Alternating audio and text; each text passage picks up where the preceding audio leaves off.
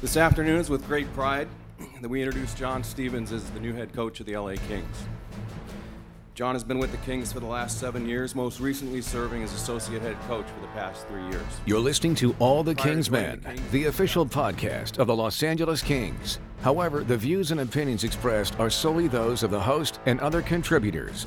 They do not necessarily represent those of the Los Angeles Kings. Now, here's your host, Jesse Cohen. Welcome back, Kings fans. My name is Jesse Cohen. This is All the Kings Men. We have a ton of ground to cover in this episode, you guys, so I will try and get you to it quickly. The Royal Half joins me for the first 45 minutes to discuss new head coach John Stevens, our reactions to the first round of the playoffs, and our thoughts on the second round moving forward. Then Pete Weber joins us to talk about the Predators' shocking sweep of the Chicago Blackhawks. And finally, a conversation with Dave Joseph, Lindsay Zarneski, and Bo Hamby, recorded immediately following the Reign game Saturday night. Subscribe to the podcast and never miss an episode at lakings.com. Subscription links and recent episodes are always available. Hope you enjoy the episode, Kings fans.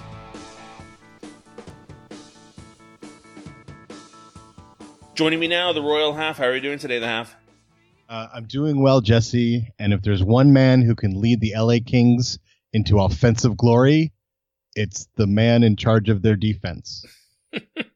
Well, you know, they say the best offense is a good defense, I guess. Huh? Okay, all right. Keep it going. You're selling me. You're selling me. That's all I got. That's a good hire. That's a good hire. You're right. I mean, look, there was an article, I don't even remember who wrote it, but there was an article many years ago that explained why the Kings offense flowed out of their defense. It was very compelling. I urge all of you to go try and find it based on my limited recall.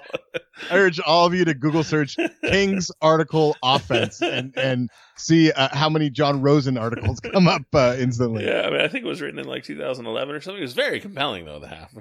You got to trust me. But no, John Stevens was named as the new head coach of the Los Angeles Kings today. For the past, 3 years, he's been something called an associate coach. Which is that like Dwight Schrute's title on The Office? Yeah, assistant to the head coach. Yeah. So, I mean, this was not a surprise, right? I mean, I don't think it was a surprise to anyone kind of who follows this franchise very quickly, but I think to maybe the outside hockey world, it's a little bit of a surprise. I think when you quote unquote clean house like the Kings did 2 weeks ago, getting rid of Daryl Sutter and Dean Lombardi, the last place, some hockey fan in the Upper Peninsula would think they would hire their associate coach. But here we are 2 weeks later. And according to Rob Blake, there was no coach search. There was nobody else on the short list besides John Stevens. But I think it's important to draw a distinction between a quote-unquote cleaning of house and sort of consequential firing. So, like, Buffalo appears to have cleaned house in my mind, right? Like, they appear to be saying, you know what, the last 3 years were a total mistake. Mea culpa, we're going in a totally different direction. The Kings, on the other hand, I don't think the Kings would suggest that Dean Lombardi and Daryl Sutter were bad at their jobs. I think they would suggest that mistakes were made. The team got off track, or off course, like we said last time, and we need to, course correct. But so, keeping Stevens is part of that.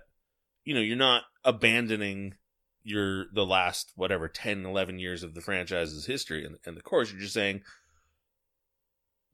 for whatever reason, we lost sight of where we were going, and now we're going to just promote Fuda to assistant GM and Stevens to coach, and, just get back on course.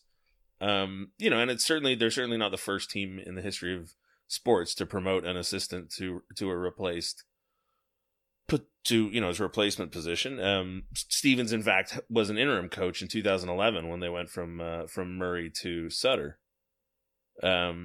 So, based on his resume, based on everything we hear about the players liking him, he is certainly more accommodating to the media than Daryl Sutter was. So, I think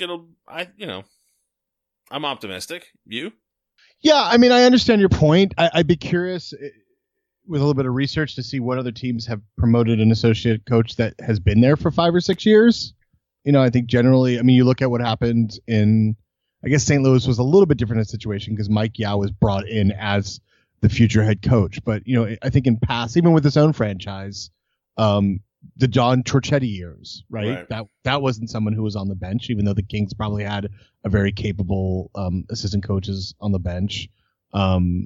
So I would be curious to look at some other franchises that have made a similar move and see what it is. I know that if I worked, I had a relationship with a superior at office in an office environment where I worked side by side with this woman for close to 4 to 5 years, and I will say she went her way and I went my way at the end of the 4 to 5 years, and every single thing that she did I do now.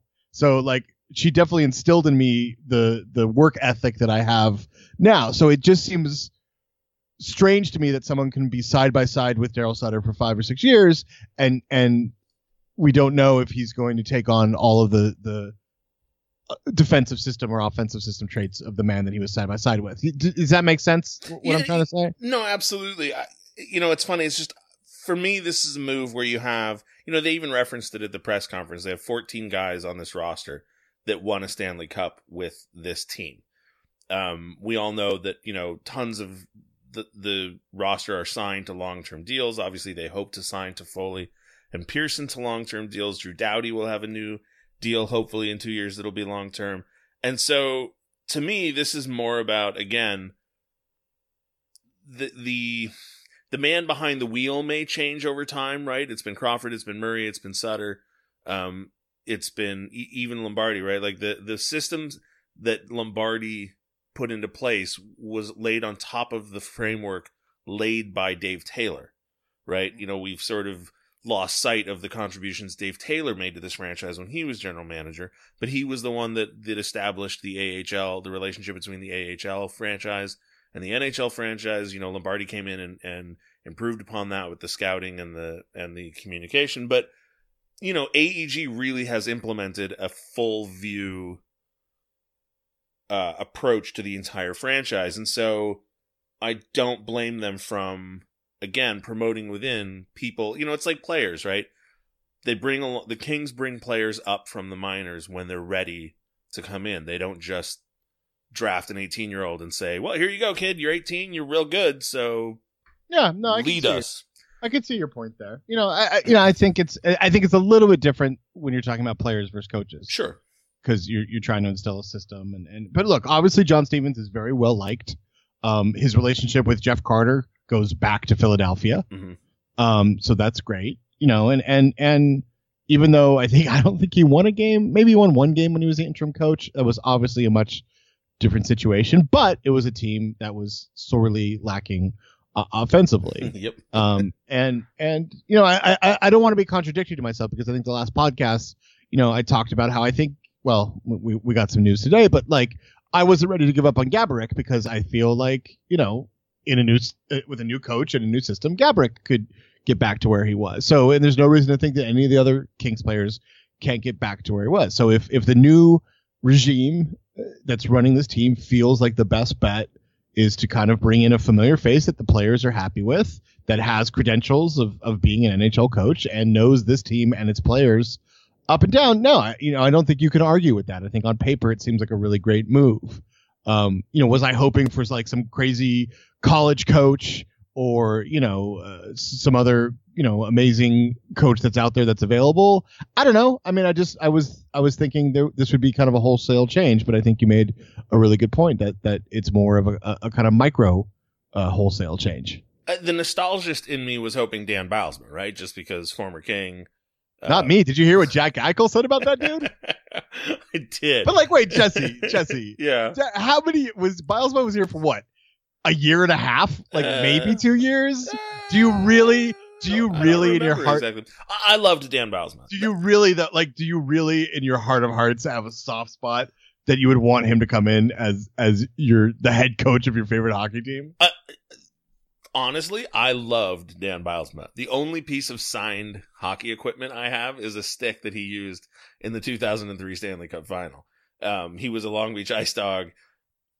I'm not going to sit here. This is like my love for the movie The Core. I'm not going to tell you that you have to like Dan Bylsma, and I'm not going to ask anybody else to understand why I, as a Kings fan, love Dan Bylsma, but I did love Dan Bylsma. Dan Bylsma played three parts of 3 full NHL seasons for the Kings. He was in the organization for 5 to 6 years. Yeah. Bounced back between the Roadrunners. And look, the team was awful. 79 games, 65 games, and 64 games. And he was, he was a marginal player. He was a fourth line penalty killer. Trust me, those are my jam. The guys you're talking about. I'm a guy who worshipped Pat Conacher. Would I be excited if Pat Conacher became the Kings coach tomorrow? I don't know. Love Colin Fraser. Oh, actually, I would like Colin. Yeah, Fraser. Come on. That's what I'm saying. But like I said, that's the nostalgist in me. The realist in me is perfectly happy with John Stevens. So now I had a whole other thought other than the Dan Bylsma one, but I've thrown myself off track. But was it? But yeah. So that's that. Oh, you were talking about Gaborik. So there was one thing that Blake said today that I was really happy to hear, and that was that Gaborik would absolutely not be bought out. And that was something that was concerning me because I'm fine. Ultimately, I'm fine with whatever player transactions they make, right? I've seen my favorite players traded multiple times. I've seen players that I loved leave for different franchises via free agency, via trade, via retirement. We all get used to it. But buying out a guy doubles the years that his contract eats away at your cap. And if they bought out Gaborik, that'd be 8 years of paying for him. And we're already paying for Mike Richards till 2031. And that's not a joke, by the way, everybody. That's literally true. So I just thought about it, and to think that I'd be well into my late 40s by the time Marian Gaborik's contract came off the books was really upsetting to me. So I was very glad to hear that they wouldn't do that. And hopefully he will be able to rebound and have a decent season under head coach John Stevens. Yeah, no, I think that is really the up until today we learned at the press conference that Gaborik has had a quote unquote procedure. Yeah. I think Rob Blake said on Tuesday it would be announced what the procedure was, but again, it was a I'm kind of fascinated by these non-surgical procedures. Yeah. Like what is a non-surgical procedure? I don't know. Because even if let's say you're having like a mole removed, like that's surgery they're cutting into your skin. So like, I don't know, maybe I'm not up on the latest doctor trends. Well, I mean, when Quick got hurt, it wasn't the whole hang up. That's what I'm saying. Yeah. Quick especially was a non-surgical procedure with what we assume was a groin injury. So I don't know if this is some kind of new type of medicine that only like celebrities and athletes get and us normal people. I mean, when I had my appendicitis scare in February of 2012, my doctor was literally a week away from retiring. So now I have a big scar on my stomach because he didn't do the modern procedure where they can kind of go in through your belly button and leave no scar. I wasn't about to argue with him when I was writhing in pain on the operating table. Right. But so I don't know. I don't want to go off a tangent, but if there is someone who listens that's a doctor or plays one on TV, I would love to know what these non-surgical procedures are. Well, I mean, look, obviously we would love to have John Rosen on to talk about this, but he doesn't like to speculate. But I do. Do we want to speculate on who we'll find out had surgical procedures and who we'll find out had non-surgical procedures? Wait, is there well, this might all be moot by the time the podcast is out. But I thought there was just 2 players that had non-surgical procedures that were going to be revealed. Is there more? I thought there were 2 that had surgical procedures and 2 that had non-procedural, or non-surgical. I could have read that wrong. Yeah, I lost it. But, You thought there was what? I thought there were 2 that were having surgical procedures and 2 that had non-surgical procedures. Got it. I don't know. Oh, all right. Well, we'll find out tomorrow. Well, it doesn't matter anyway. Yeah, I mean, like Andrei Kopitar. Is that where you're going? Yeah, or? Basically. Well, because in the exit, not in the exit interviews, but in the press conference 2 weeks ago when they introduced Blake and Robitaille as GM and president of hockey operations, in the individual scrums that broke out, somebody asked Kopitar if he was hurt? And he said, yeah. And he blew it off and said, it's nothing I haven't dealt with before. But he said, yes, the pain lingered with him all season. So I'm very curious to see, especially in the wake of the news that Joe Thornton has been playing without a knee and Erik Karlsson has been playing without a foot. What classy warriors, those two. No kidding. I don't Sacrificing their long, well, I guess Thornton's on his way out, but I mean, just what, you wouldn't see baseball players doing that now, Jesse, would ya? No, man, they get or basketball players. You get a hangnail and you can retire in baseball. Yeah, because they're smart. They are. They are. I mean, honestly, but I understand why Thornton made the announcement. I'm still not sure why Karlsson revealed that he's got 2 hairline fractures in his left foot.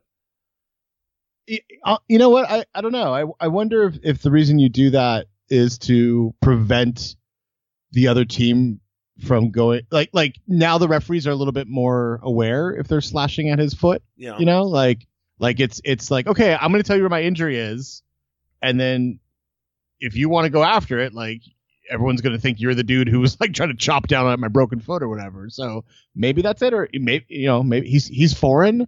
Maybe he just didn't know like how it works. The Swedish are just so inherently nice. He's Swedish, right? I mean, it's just, it can't get any nicer than that. Well, I thought it was just the ultimate psych out. I thought maybe he's got like a torn labrum in his right shoulder or something. And he's just that very well could be it. I feel like that's, telling everybody the exact opposite part of his body. Let's talk about the second round of the playoffs, the half, because they start on Wednesday.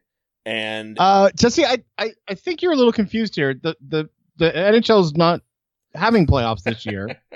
The next big event is the NHL draft and the expansion draft, right? As a Kings fan, that's all I'm focused on. Well, they're doing playoffs this year? The draft lottery is the 29th, but yeah, it turns out they are actually doing a playoffs without the Kings. The bastards. Huh. But is that like part of? Does the Players Association know about this? Like, it was worked into the last CBA. They snuck it in at the last minute that they would do the playoffs even if the Kings weren't in it. Seems like a bit of a stumble. I know. But I don't think anybody would have really expected the second round to look the way it does. And there have been some complaints that I think the first and second seed are facing each other in the second round. What is it? The first and second, the 6th and 10th, and the 12th and 16th or something like that. Any particular surprises in the first round for you? I mean, I guess Chicago probably. Yeah. I think Chicago's probably the biggest surprise. The fact that I think that it was a sweep, and we saw them fire their associate coach on Monday. Yeah, that was a bit of a shock. Yeah, but also I think as Kings fans we have a lot of sympathy for Chicago because they've played a lot of games. They have a lot of players on international teams, and sometimes just a hot goalie can get in the way. And Pekka Rinne played exactly how the Predators needed him to play, and so yeah, I think that was the biggest surprise. But I don't think anyone I don't think the Predators, even though they are technically the 16th seed in this NHL playoffs, I don't think anyone think they were a bad team that got lucky. I don't think it was. I think fans view them better as than maybe the Maple Leafs, and the Maple Leafs. No, that's true. Yeah. So, I think the Wild getting bounced by the Blues. I think everyone who even casually looks at advanced stats saw that coming months ago. The Ducks look like a really strong team. Yeah. And the Flames didn't even show up. And then, I was very conflicted with the Oilers and Sharks series because I wanted, because I'm a troll on the internet. Sure. And I wanted the Oilers to get bounced in the first round after, 10 years of not being there. It's similar to how the Kings did, right? The Kings went 8 years and then, lost a well-fought series against the Canucks that first playoff year. And there's a part of me that just loves Schadenfreude, and loosely translated means the San Jose Sharks. So I was really excited to see to see the Sharks get bounced in the first round. I was excited to see everyone point to how Logan Couture was such a warrior because he played with a shield for 2 games, or because of his teeth problem, and then all the mainstream media wanking of Joe Thornton today when you find out he was playing on a floating knee with no ACL and no MCL. And it's like you see all this stuff come out about the narrative. No one could ever accuse him of being a playoff choker anymore. It's like, well, first of all, his team went to the final last year, so like he's gotten a little bit of a reprieve, even though they didn't win. But like he choked, like he didn't win. So you could be playing, you could go out there in sled hockey gear with no legs, and you still lost. So I don't understand how he's courageous and a warrior. He would probably be courageous and a warrior if he said, hey, you know what? I have no legs. I think maybe you should put someone with legs in the lineup. Right. And see what they could do in my place. Like, then I would be like, hey, what a classy guy. So I just, talk about, we talked about the Kings and their window and everything that's gone on. And now we're talking about Chicago, maybe dealing with a bunch of being up against a cap, but just with the mismanagement of the Sharks over the last 5-8 years has just been unreal. And Edmonton's a fun team to watch. And I'm excited to see them in the second round.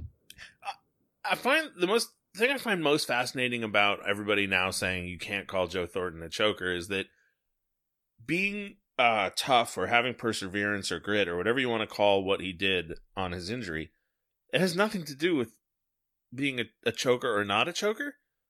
Like it would be akin to saying, well, saying for 15 years this guy has terrible fashion sense, but then one year he shows up on time every day for work, and you go, see, you can't say he's got bad fashion sense now. It's like the two are totally unrelated, right? He won't be not labeled a choker, as you say, until he wins. And I don't think, obviously I think Kopitar led the team in points the year they won the cup in 2012, I think. Yep. But the amount of points you get in a playoff series does not translate to how many victories or losses you have. And so, yes, Patrick Marleau may never score a goal, but if his team wins the Stanley Cup, who cares? Right. He wins the Stanley Cup. So it's you only get this label on you when you consistently can't win. Yeah. And that's what the Sharks have proven. And the writing's been on the wall. Peter DeBoer, every single team he's coached has come out of the gate. I mean, he was the Devils against the Kings in 2012 in his first season. Yep. And then they never made the playoffs again. He got the Florida Panthers to the playoffs, and then they never made the playoffs again. I mean, the Sharks were lucky enough to make the playoffs this year, but I'm just ready for that team to kind of be handed away from Thornton and Marleau and just like say, okay, guys, go sign those 1-year deals in Florida or Dallas. Well, this have fun. Offseason is the year. I mean, my fear is that they wind up in Vegas with a bunch of other 30-something players, or even older, right? Like if Jágr, Thornton, Marleau, and a handful of other guys show up. Yeah, right. In Vegas, I don't think that, they don't necessarily make the playoffs, but all season long, we just have to hear all about it. I did not even think of the Vegas connection at all. I mean, they're going to have cap space, and if you're a 37-year-old player, like, why wouldn't you? Yeah. I can't think of other high profile free agents off the top of my head, but I can pull up a list mighty quick the half as I and then, talk slowly. For the games in the East, I think the Rangers Canadians could have gone either way, and I think it just kind of puts the final nail in the coffin of the disaster of a trade that the PK Subban trade was for the Canadians. That Carey Price could have the kind of playoffs he had, and the team can't win. No one's, I think, shocked that Ottawa beat Boston despite Erik Karlsson's admission that he's injured. That's still a pretty good Ottawa team. The Capitals Leafs was appointment television. I mean, I watched every single game. I did too. It was great. I mean, you got 5 of the 6 games in overtime, and boy, I mean, it's just, again, I just try to relate everything back to this franchise and what they're going through in terms of a kind of on the fly rebuild. But I mean, the Toronto Maple Leafs rebuilt in 2 seasons. And you sit here and you watch everything that the Oilers did and everything that every other team is trying to do. Buffalo, all the stuff. And what did the Leafs do? They tanked. I'm sorry. First, they went out and got an amazing coach. Yep. And an amazing GM, an amazing president, and an amazing assistant GM, and they got people that weren't necessarily. I mean, Brendan Shanahan was never a Leaf, I don't believe. So they obviously neither was Lou Lamoriello. So they didn't get guys that were tied to the franchise like the Oilers have done in the past, and they had a bad season, and they got the best player, and now they're in the playoffs 2 years later, and it's unbelievable. And that team, they get a one or two more defensemen, and they're going to be a perennial team coming out of the East. Yeah, and it's funny because, right, you say it took them however long it took them 2 years to rebuild. 2 years. 2 years it literally took. From when they decided to do a rebuild, which was when they traded Phaneuf and they traded Kessel. 2 years later, Jesse, they are in the NHL playoffs. But that's the kicker, because since the lockout, they had missed the playoffs 1, 2, 3, 4, every year but one since the lockout. So however many seasons that is, 10 out of 11 seasons before they decided to quote unquote rebuild. They missed the playoffs, and they had Phil Kessel, they had Dion Phaneuf, they had high profile players. They were in every sense the Edmonton Oilers of the Eastern Conference. And you're right, both teams made a decision just a few seasons ago to quote, to do a proper rebuild the way that the Blues and the Penguins and the Blackhawks and the Kings had done in the decade before. And you're right. It's insane how quickly it can be done if you just do it right. Yeah. I mean, it really is. If you just hire good people and commit to losing. Yeah, exactly. And I'm saying that as I think Dean Lombardi did a great job too. I mean, Dean Lombardi did it. He built, again, the luxury of Austin Matthews is a luxury that many other teams besides the Edmonton Oilers haven't had. So to get a franchise-defining player from Phoenix, Arizona for your Canadian team is amazing. But I don't know. I'm just really. I'll still make fun of the Leafs, but less and less as the years go on. But here's what Edmonton and Toronto did that Chicago and St. Louis and Pittsburgh and LA did before them. You also have to identify the players already in your organization that are of value, right? Like the Leafs didn't get rid of Bozak, they didn't get rid of Kadri, they didn't flush the entire team, right? They replaced the top level, and like you said, they brought in good coaching and good management, and here they are. And I mean, it's why I have so much trouble getting behind Calgary personally, because Gaudreau and Monahan are great. Their defensemen are great, but just the way that franchise is run, in my mind, they only have success when the teams ahead of them fall down. Right. Whereas Edmonton, is there any doubt Edmonton's going to be in the playoffs next year? No, we're all terrified of Edmonton for the next 15 years. Right. You look at that Washington Maple Leafs series, and you're like, okay, even if for whatever reason the Leafs don't make the playoffs next year, we're terrified of the Leafs for the next 10 seasons. They got Nylander, they got Marner, they got but Matthews. This is now turning into all the Leafs and Oilers men, but they're going to have to sign all those guys for the next 10 seasons. There will be challenges, but they're good. Whereas Calgary, you could tell me Calgary could miss the playoffs for the next 5 years. I wouldn't even be the least bit surprised. Yeah, I think Calgary believed its own hype a little bit. For sure. They have been for forever. I just really don't like Calgary. They're my new Oilers. and then the final series, Pittsburgh Columbus. I mean, what a joke again. Anyone who even casually paid attention to that Blue Jackets team this year realized that they were living off a 17-game winning streak all season long. They were living off like a 35% power play unit. It's ridiculous. And everyone can talk about, we had to play the Penguins in the first round. It's like tough.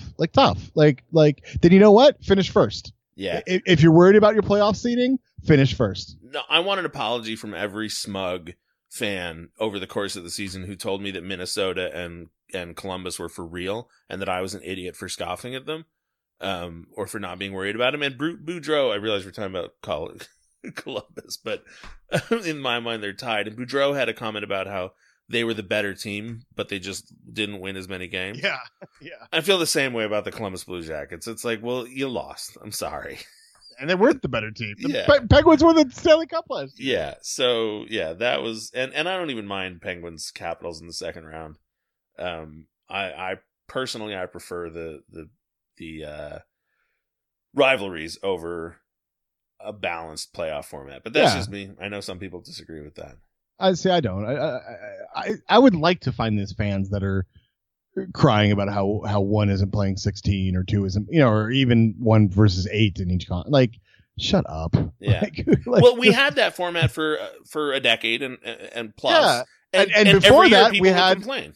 And before that, for like 40 years, they had pretty much the system we have now. So, like, shut up. Yeah. And it's one of the, I mean, you're never going to please everybody. Something has to be done. And at some level, you look at the difference in points separating number 3 from number, 14, right? Because obviously Washington leapt out to a huge lead point-wise. But other than that, you're talking about differences of less than 10 points. And over an 82-game season, that's like, well, you're talking about 2 wins and a couple of overtime losses. So, is Boston really that much better than the Maple Leafs? Like, no, I don't think so.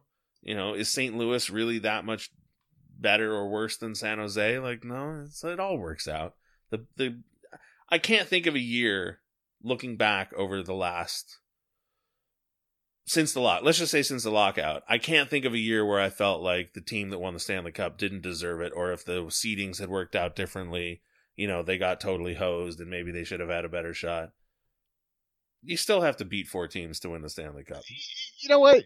The Kings had to play the Sharks, the Ducks, and the Hawks, right? Yep. So like, don't talk to me, Columbus fans, about having to play Pittsburgh in the first round of the playoffs. Like, don't even talk. And I'm not even being a homer, but I'm just saying, like, yeah, and there's a reason why all 3 of those series went to 7 games. Like, because playoffs are tough. That's right. Hockey's a tough sport. Let's focus real quick on our SoCal neighbors, the Ducks, because I think you and I probably are going to come down on different sides of this series. Anaheim, Edmonton. You're pulling for Anaheim? I'm not pulling for Anaheim. Don't get me wrong. I'm just not. This is a long time debate I've had with Kings fans. I don't really have a problem with the Ducks. Like, I don't like. I hate the Sharks. Right. I hate Northern California. I hate everything about it. I hate stupid San Francisco. I hate stupid Silicon Valley, except if it's the HBO show. Don't even get me started on Eureka. Okay, don't even get me started on Eureka. Eureka, California. Yeah, Eureka's lovely. Typical Jesse. I'm surprised you haven't claimed citizenship of Northern California. I wouldn't go that far. But I don't really have a problem with the Ducks. So to me, with the Sharks out of the picture, I'm rooting for California. And so, like, that.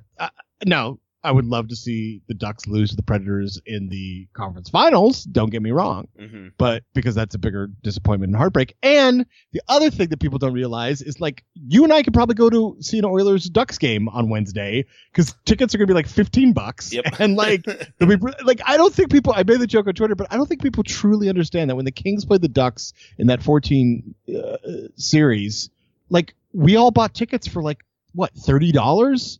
To go to the playoff games and sit like in a pretty, like, their 400s, which are pretty decent seats. Like, it's crazy. How many of us strolled into Game 7? Like day of. Just, how many? I was like, there's 6 or 7 of us, right? Just like, however many people were on the parking lot pod. Absolutely. Yeah, just rolled up and we all sat next to each other. Like, we had our choice of tickets. I mean, I think and purchased day before the game. I think. I mean, if that. I mean, it's and ridiculous. Not from a scalper for some outrageous amount of money, from the Ducks. Yeah, for a pretty reasonable price, given that it was Game 7. Yeah. No, you're right. I mean, I am looking forward to that opportunity. It's a lot closer to me than the rain games are, for sure. Oh man, but that is. But so you're actively rooting for the Oilers. I feel is like it's like some sort of like I don't read comic books, but I feel like this would be some sort of is it recon? What do you call it? A retcon. Retcon, where all of a sudden Jesse's rooting for the Oilers, the team that he's like, hated for decades. Well, or another comic book reference. This is Bizarro Jesse emerging to. Oh, I get that one from Seinfeld. I understand that one. There you go. No, this is one of those things where I all 4 teams that made it into the Pacific Division this year, I have different reasons for having a strong hate on. Obviously we're Kings fans. We don't like the Sharks. I have my own personal reasons that I've laid out for the last 10 years for not liking Edmonton. I just made my case against Calgary. And the Ducks, for me, I don't hate them as much, but because the Central Division is as weak as it is, and I'm not rooting for St. Louis, the half. Mm-hmm.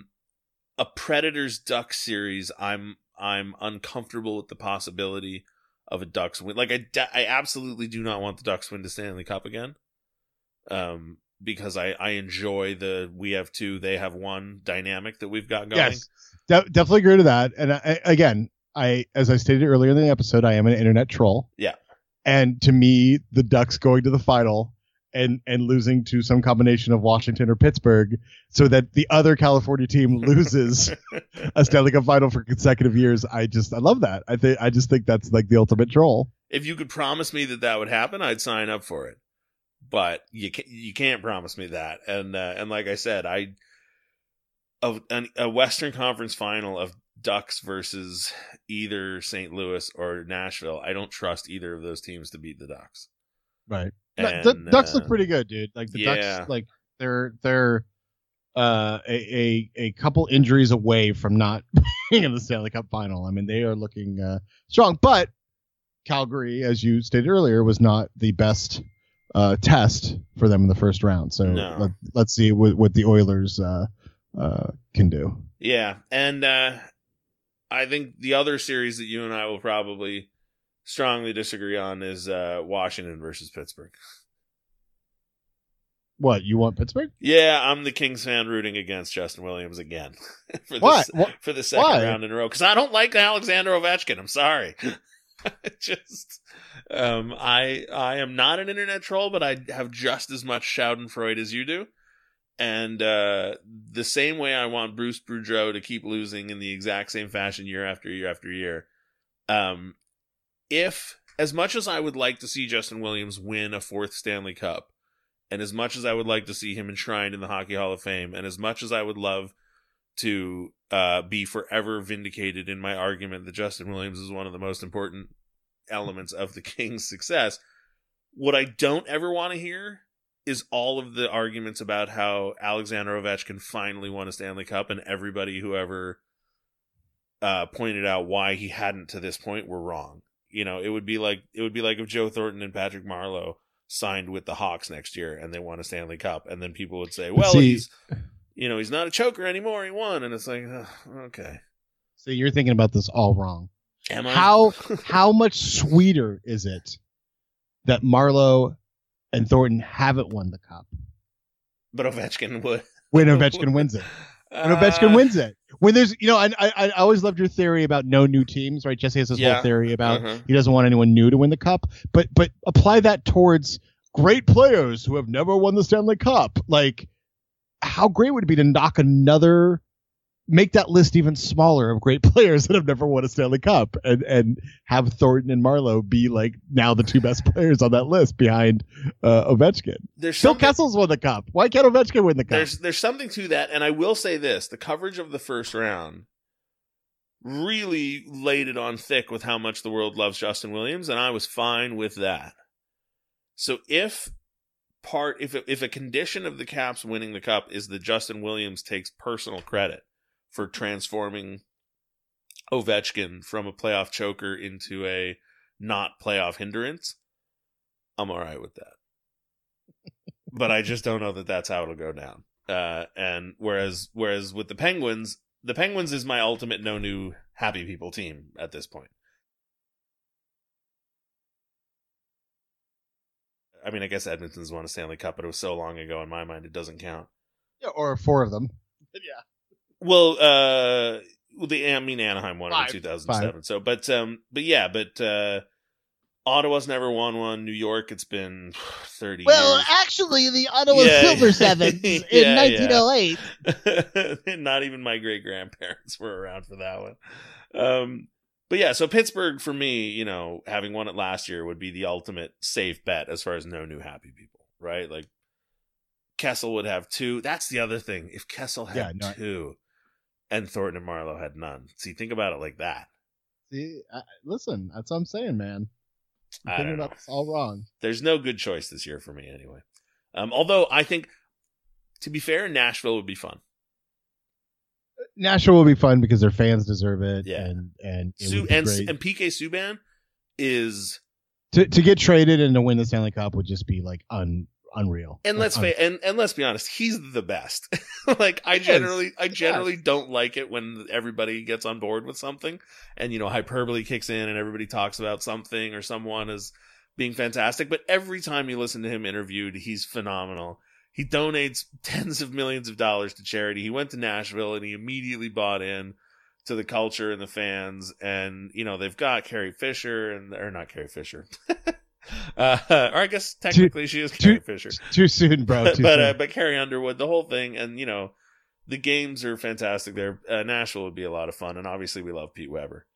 But I also picked Pittsburgh in my bracket. So that's why I'm really pulling for him the half. Anyway, I think I'm going to wrap it up there unless there's anything else you want to touch on.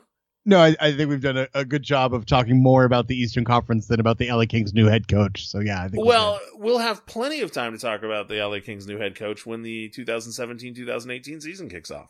Yeah, no, I'm a Ducks fan now, so I'm not going to follow this team next year. The Royal Quack. All right, well.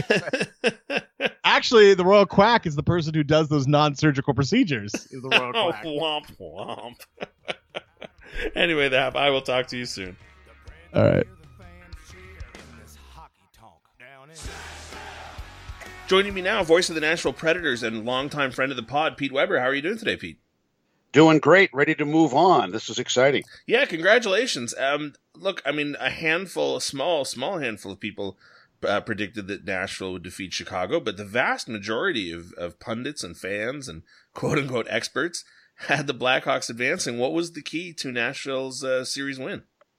I'd have to say, overall, it was a number of factors here. Number one, Pekka Rinne was fantastic. Mm-hmm. He gave up 3 goals in the 4 games. And then number 2, Peter Laviolette was able to roll 4 lines. And that gave him confidence. He had to worry about any particular matchups or playing chess against Joel Quenneville or anything of that nature. And the key to that, having the 4 lines to roll, was one that he sort of put together almost last minute, though I'm sure he had it in mind. But that was to put Captain Mike Fisher between Harry Zolnarchuk and Austin Watson. And those guys, they didn't produce a lot offensively, but they did the game at all ends of the rink. They had the 200-foot game. He had the confidence. You roll the 4 lines. And the other thing was the way the Jofa line, the Ryan Johansson working with Philip Forsberg and Victor Arvidsson line did against whatever line, as it turned out as the series developed, Jonathan Toews was on. Let's talk about Pekka Rinne a brief moment, because a few years ago he was considered, I think, one of the top goaltenders in the league, and then he went through a period, I don't know how widely spread this feeling was, but I remember hearing a lot of people talk about the demise of Pekka Rinne and the decline of Pekka Rinne. Obviously, when a team beats another team in the playoffs, it can never be distilled down to one thing. Yeah. But, the trope in the sports world is to talk about how a hot goalie can take you deep into the playoffs. He only allowed, like you said, 3 goals in the entire series. How good was Pekka Rinne in this series? Absolutely fantastic, but he had a lot of help. Rarely did he have to face a rebound shot. That was a huge key to that. The Preds did a great job of clearing those. But I kind of feel here like I'm William Shirer, the former CBS correspondent in Europe who wrote The Rise and Fall of the Third Reich. I don't know that I don't think I've seen the rise and fall of Pekka Rinne so much. I think he's been pretty consistent. Yeah, well, goaltending is such a bizarre animal, and this year especially with the Kings' struggles with it, I've sort of had my opinion about goaltending tipped completely on its head after seeing Budaj stack up some wonderful numbers, but realistically not being an NHL starter. But let's talk about Mike Fisher's wife real quick. What, did she belt out the national anthem before Game 3? Well, how much of a surprise was that? Because it seemed sort of like a no-brainer at some point that she'd make an appearance. But when she did, when her name was announced to sing the national anthem, it sounded like the place went absolutely nuts. It did. And number two, Mike's teammates, for the most part, had no idea that Carrie was coming out to sing the anthem. My wife was in the Predators' wives gathering before that game. She had no indication that Carrie was going to go out and sing. Lo and behold, she did. And who knows what sort of emotional uptick that gave the team, too. It certainly gave one to the crowd. And that was absolutely fantastic. Talking about, tropes and hot takes and sports columnists and everything, much will be made, no doubt, of the fact that Shea Weber and the Montreal Canadiens are out in the first round, and PK Subban and the Nashville Predators move forward. How important was PK Subban both in the regular season and in this playoff round? Well, I think he's going to become more important in the playoff round because he missed 16 games and took a while to get back onto the moving train that coaches always like to talk about when you come back from injury. But I think he played extraordinarily well. He got under the skin. He really got under the skin of Jonathan Toews. That was evident. And he continued to do that sort of thing. That's going to be huge. The defensive pairings, I think, have been, after the first part of the season, hit and miss, trial and error, however you wish to refer to it. Finally getting Ryan Ellis with Roman Josi, because initially PK started out with Roman Josi, and it was determined that Roman and PK were too much the same type of defenseman.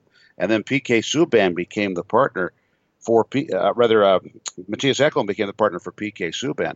And that worked out incredibly well. And while they were going through the injuries, one man who was in many ways an afterthought, he started the year in the minor leagues, but when you get right down to it, Matt Irwin was a critical part of this defense going forward almost, it was 5-6 games into the season when he got called up from Milwaukee.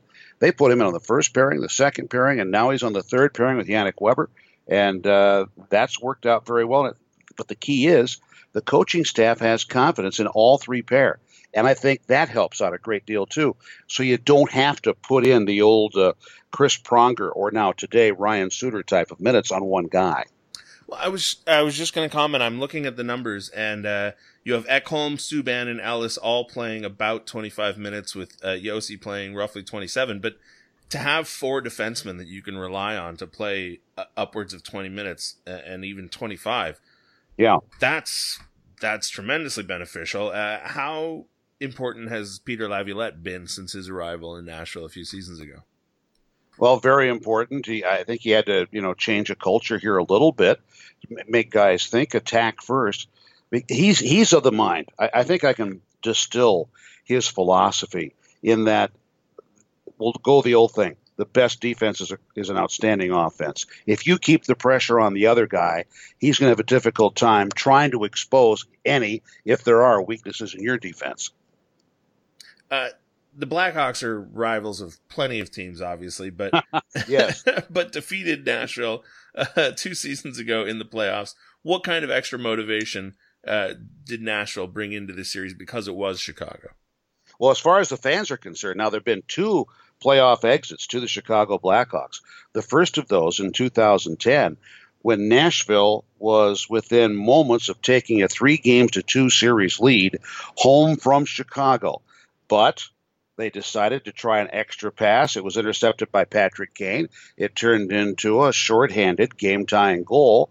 And then Marian Hossa, who likely should have been ejected from the game earlier for trying to drive Dan Hamhuis through the Zamboni door, came out of the penalty box from serving his major and scored the game winner in overtime. So Predators fans look back at that, almost like Red Sox fans did for so many years, look back on, it gets by Buckner. I mean, that's the way they have regarded the rivalry. And then to lose to Chicago again in 2015, well, let's just say it left a very bitter taste. So this playoff win was kind of like the one in 2012 when the Predators finally removed the Detroit Red Wings from the list of cannot beat in the playoffs. So in all the series, we've got the wild card Nashville Predators upsetting the number one seed in the West. We've got the wild card Rangers upsetting Montreal.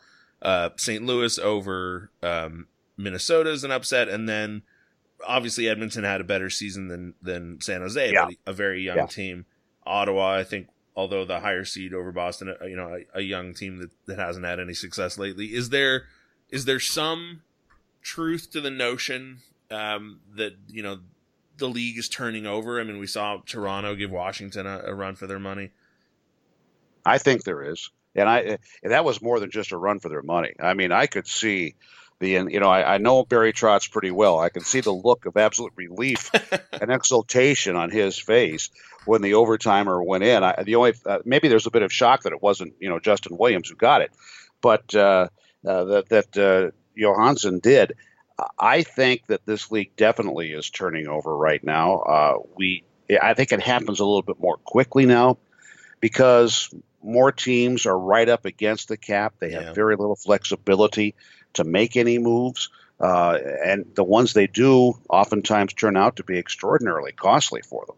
So I think that we are in the midst of this right now. Isn't it strange? This is 12 years after the salary cap system first was implemented. But I think now we are beginning to really see the effects of it.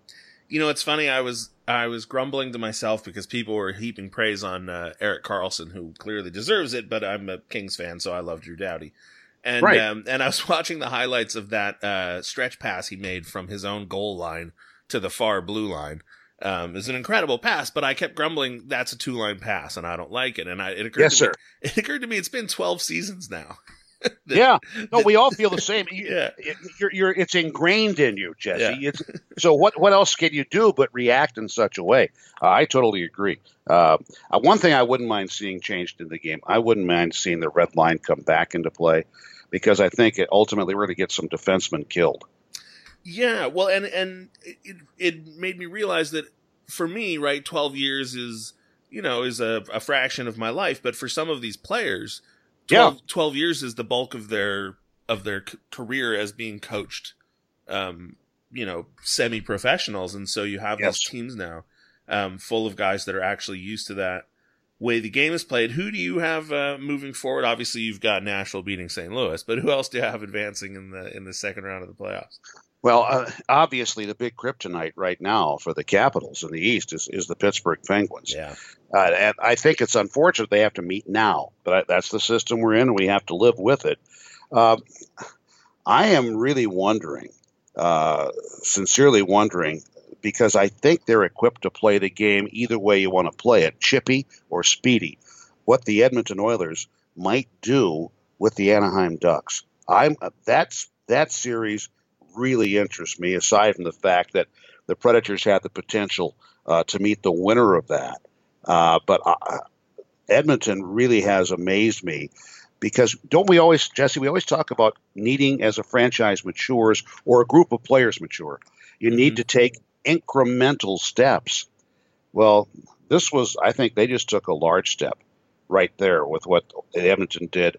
Now, I know San Jose injured, not completely up to snuff. I'm expecting to hear that it might have even been Joe Thornton skating on an artificial lake, the way things are coming out in the aftermath of that series. And we had seen when Logan Couture got that inadvertent puck in the face off the stick of Patrick Marleau here in Nashville late in the regular year, and to see how well he was able to perform. So I think that is the series I'm probably going to end up watching the closest, Edmonton and San Jose. You mentioned incremental steps, and I hadn't planned on asking you about this, but it just made me curious. What do you think of Buffalo firing Murray and Bylsma? Because I was looking at their 3-season progression, and obviously it's a very different team. It's a very different franchise. They have different assets, so a direct comparison is not particularly useful. But it reminded me a bit of the course that Lombardi took the Kings on his first 3 seasons. They didn't see a ton of progress, but then in that 4th season, they made that leap. Do you think Buffalo made a mistake?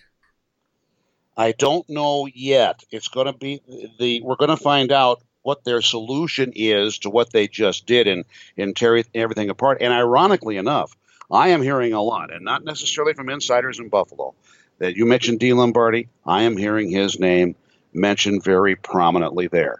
But the one thing that has to, I think, probably get cleared out are the Sabres, and I think Terry Pegula, the owner, is tending this way, going to want to put a Brendan Shanahan type of president of hockey operations in place before hiring a general manager, or would Dean Lombardi be the president of hockey operations there? Well, they could do a lot worse than Team Yes, you're Lombardi. darn right. You're darn right. And then especially as long as the father-in-law is along to tell some great stories. Exactly. You get Bob Fulford stories. I mean, he can't beat that. No, you can't. And we've been seeing the Sutter family out in Ontario, so we know that they are free as well. Pete, I want to thank you so much as always for joining me. Glad to do it, Jess. At any time, please. And congratulations on the Nashville Predators. I have said it on Twitter. I am now I'm reversing my policy of wishing that no new fans get to see a Stanley Cup win, and I'm now rooting for the Nashville Predators. That is very much appreciated, Jesse. And hope we can help you realize that. Thanks, Pete. We'll talk to you as the playoffs roll on. Okay, take care.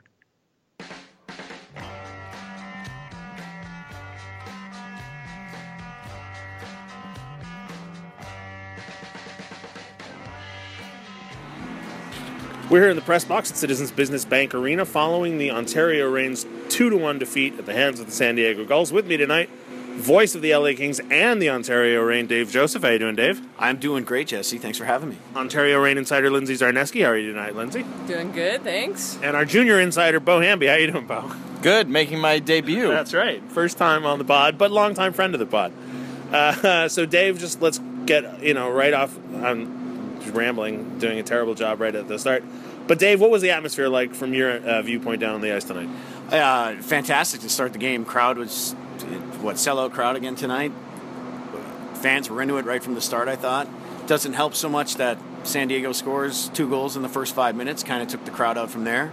But I thought second period and then the third period, crowd was back into it. The Reign were buzzing for most of the second, and then the third period, I really thought they were going to tie it at some point. Unfortunately, it didn't happen, but unbelievable atmosphere here. It's always, it's a double-edged sword, right, with a huge contingent coming from San Diego, so you have that extra energy of enemy fans in the building, but, it builds the atmosphere, right? Yeah, absolutely, and I think it's only going to get bigger as the series goes on. It's too bad it's not a best of 7. It's just a best of 5, but I think the 6-day break in between is going to kind of quiet things down a little bit. But certainly no love lost between the two teams and the fans as well. So I think things will pick back up again on Friday in San Diego. Lindsay, you had a chance to talk to the coach last night and tonight. How much of an effect do you think the fact that they had back-to-back games played on this series so far? I don't think it's so much that. I think it was just more so San Diego's a very good team at the start, and tonight they were able to convert and score 2 goals in the first 5 minutes, and it really put the Reign back on their heels. And they were saying tonight that they were ready. They were expecting that. Obviously, this is a team that could have went down 2-0 and be on the brink of elimination, but for whatever reason, the Reign weren't able to, withstand that pressure, and the goals converted 2 early goals, and it was the difference. You never want to say a game was lost in a span of 30 seconds, but it really did feel like San Diego pounced, and then the Reign were playing catch-up the rest of the game.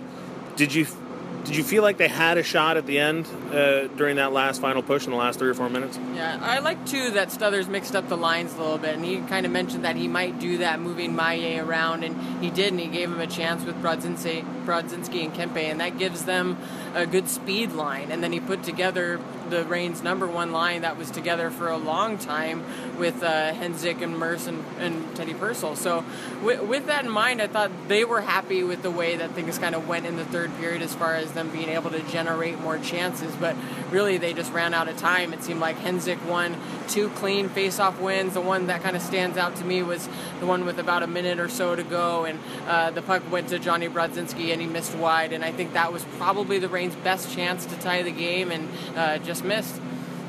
But we talked about Paul Ledoux being out of the lineup. Any word on his return? Not from Stothers. They're keeping quiet as far as we know on Ledoux, as they like to in the playoffs, right? No matter what league you're in, NHL, AHL, ECHL, if there's a playoff or if there's an injury in the playoffs, you're not going to hear about it. Well, the Kings are not generally forthcoming about when players are going to return at any level of the organization or any time of year.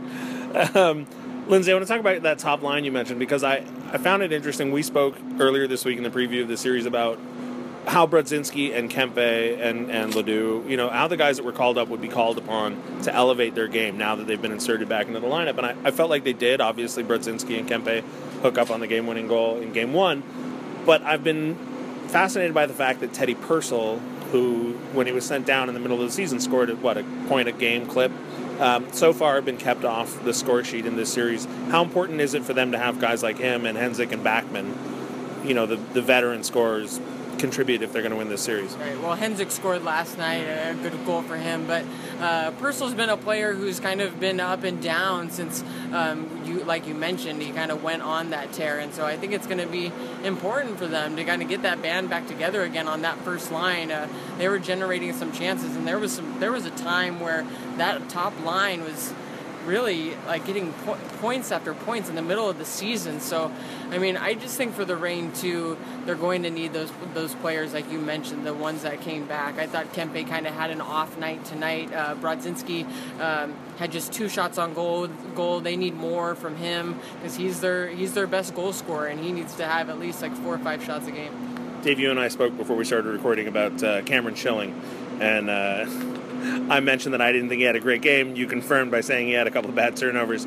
How bad does it look from ice level when a guy turns the puck over the way both teams did tonight, just right at the blue line? Yeah, I noticed a couple. Not to pick on Cam Schilling. I'll let you do that. No, there were tons of turnovers in the game. Yeah. I mean, it goes both ways. Schilling had an assist on the goal, on the Reign lone goal, so I thought he looked good there. Made a nice pass out of the corner. They've got to limit those turnovers. I mean, San Diego, right? And this is a team that just pounces on those, and they converted right away. Listen, San Diego turned the puck over a couple times tonight too, and Reign could have converted on those. They didn't. I think that could be ultimately what decides the series is who converts on those plays. If Schilling, again, I'll let you take that. I liked him when he first came up. I thought he was a solid player. Maybe an off game tonight, but I like the way he plays. I know you're not a huge fan, but I like he's got a little physical aspect to his game. He moves the puck well, seems to have good foot speed, and moves well on the ice, so we'll see what happens. I don't have anything against Schilling. Like I said earlier, it just becomes one of those confirmation bias things where you see a guy make a mistake, and because he's new to the team and I still have all the Kings numbers programmed in my head, I see number 12 and I have to look it up, and then I go, oh, Schilling, all right, that was a bad turnover. And then it happens again, and because it's fresh in my mind, right, so before the game's over, you just start tuning in on that one guy. But I thought both teams made a bunch of turnovers. San Diego seemed to have a bit more energy when it came to pouncing on it. Bo, did it seem like a sloppy game to you? Because to me, like I said, it felt like there were tons of turnovers in both zones. I think there were certain aspects of it that even the goalies at certain times, Campbell seemed to be reaching out a little bit. Enroth got a couple of maybe easy shots that became rebounds and were a little sloppy. Even in the face-off circle, the Reign were particularly sloppy today. Henzik, talking about that top line, went 3 for 11 in the first 2 periods. That's not great. And the whole team as a whole, they finished with about a 36% conversion rate on the face-offs, which is not good. And that's just going to, you're giving the team the puck straight off the bat. And if you're going to also make turnovers like that throughout the game, that's a lot of possession lost. Obviously, a 2-1 loss is not the end of the world. The team played well, so let's focus on some of the positives. They did go down early, but after that 2-goal stretch, I felt like Ontario did a much better job defending. Lindsay, who stood out to you on the blue line tonight?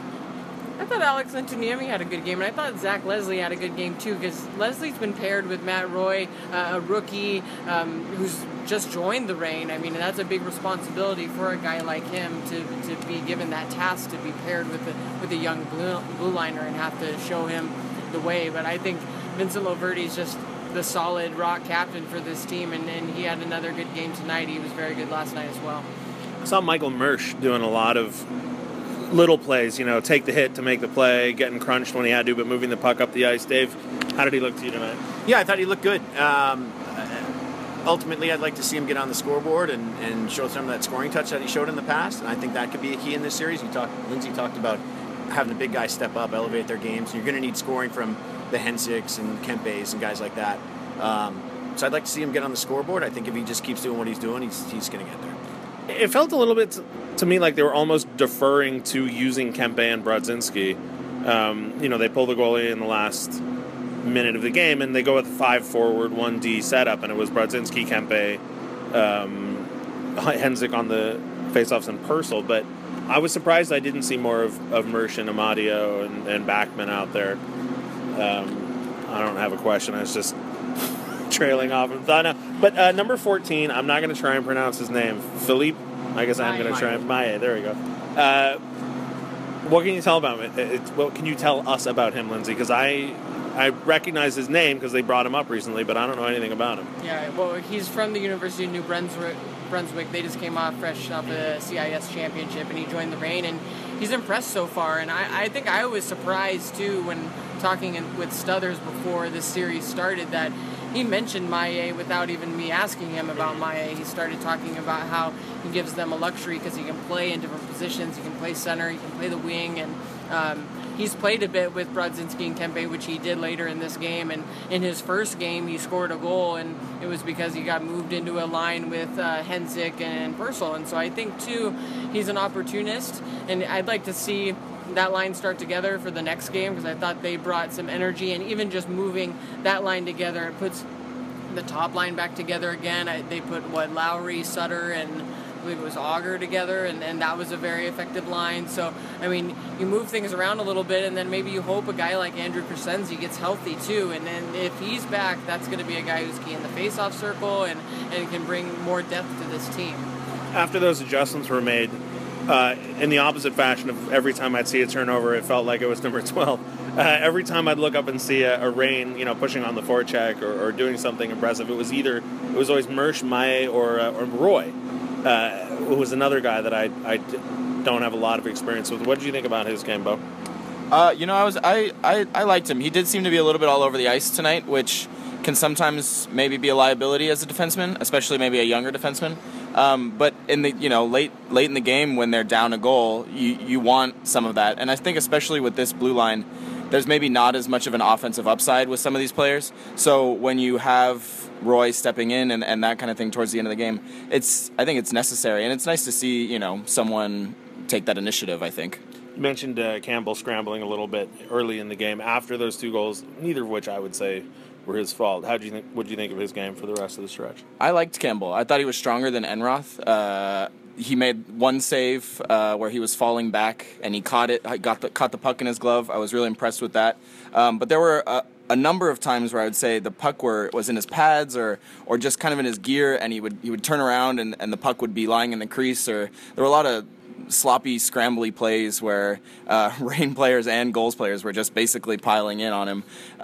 Maybe the same with Enroth too, but I would have liked to see maybe a little bit more cleaner rebound control or just maybe more awareness of the puck in some of those plays just to keep that from happening. Lindsay, what do you think of Campbell so far in the whole series, not just tonight? I thought that he almost looked like he was better tonight than yesterday, and he mentioned that in his post-game interview too. But I think he's given the Reign a chance to win, obviously in both games, and that's what he has to do for them. And talking to him post-game, I mean, he seemed like he was taking blame for some of those goals, but I agree with you that he was, left high and dry. I mean, the first one, it was sort of kind of popped out to the high slot, kind of a fluke play of where it landed, and Sorensen scored. But other than that, I mean, I think Campbell's been pretty good, and I like that save that Bo mentioned too. And they're going to be riding him this series. I mean, I don't expect Zadkov to really play unless there's some situation where they really need him. But the Reign are going to have a week-long rest here before getting back to action on Friday. So crazy! It's so many days off. Dave, what did you think of Jack Campbell? Yeah, I thought he was good. There's a couple that he might want back. Sure. Yeah, I mean, all goalies say that, right? But ultimately, you're looking at 2 one-goal games that could have gone either way. I mean, scoring with 11 seconds left in game 1, hey, if that doesn't happen, the game goes to overtime, and who knows what happens. So you're looking at a similar situation here. I think every game is going to be like that. It could come down to the goaltenders. I thought, like Bo said, it's both guys looked a little shaky at times, but I think Campbell actually outplayed him tonight. It's just a matter of getting more opportunities at Enroth and see what can happen for the Reign. So, but I thought they both looked okay tonight. Well, it is late, and we all have to drive back home from Ontario, so I'm going to wrap it up. Thank you for joining me, Bo. Yeah, good to be here. Thank you for joining me, Lindsay. Of course, anytime. Thank you for joining me, Dave. Oh, it's my pleasure. Thanks for joining us, Danielle. And we'll talk to you soon, Kings fans. Listen.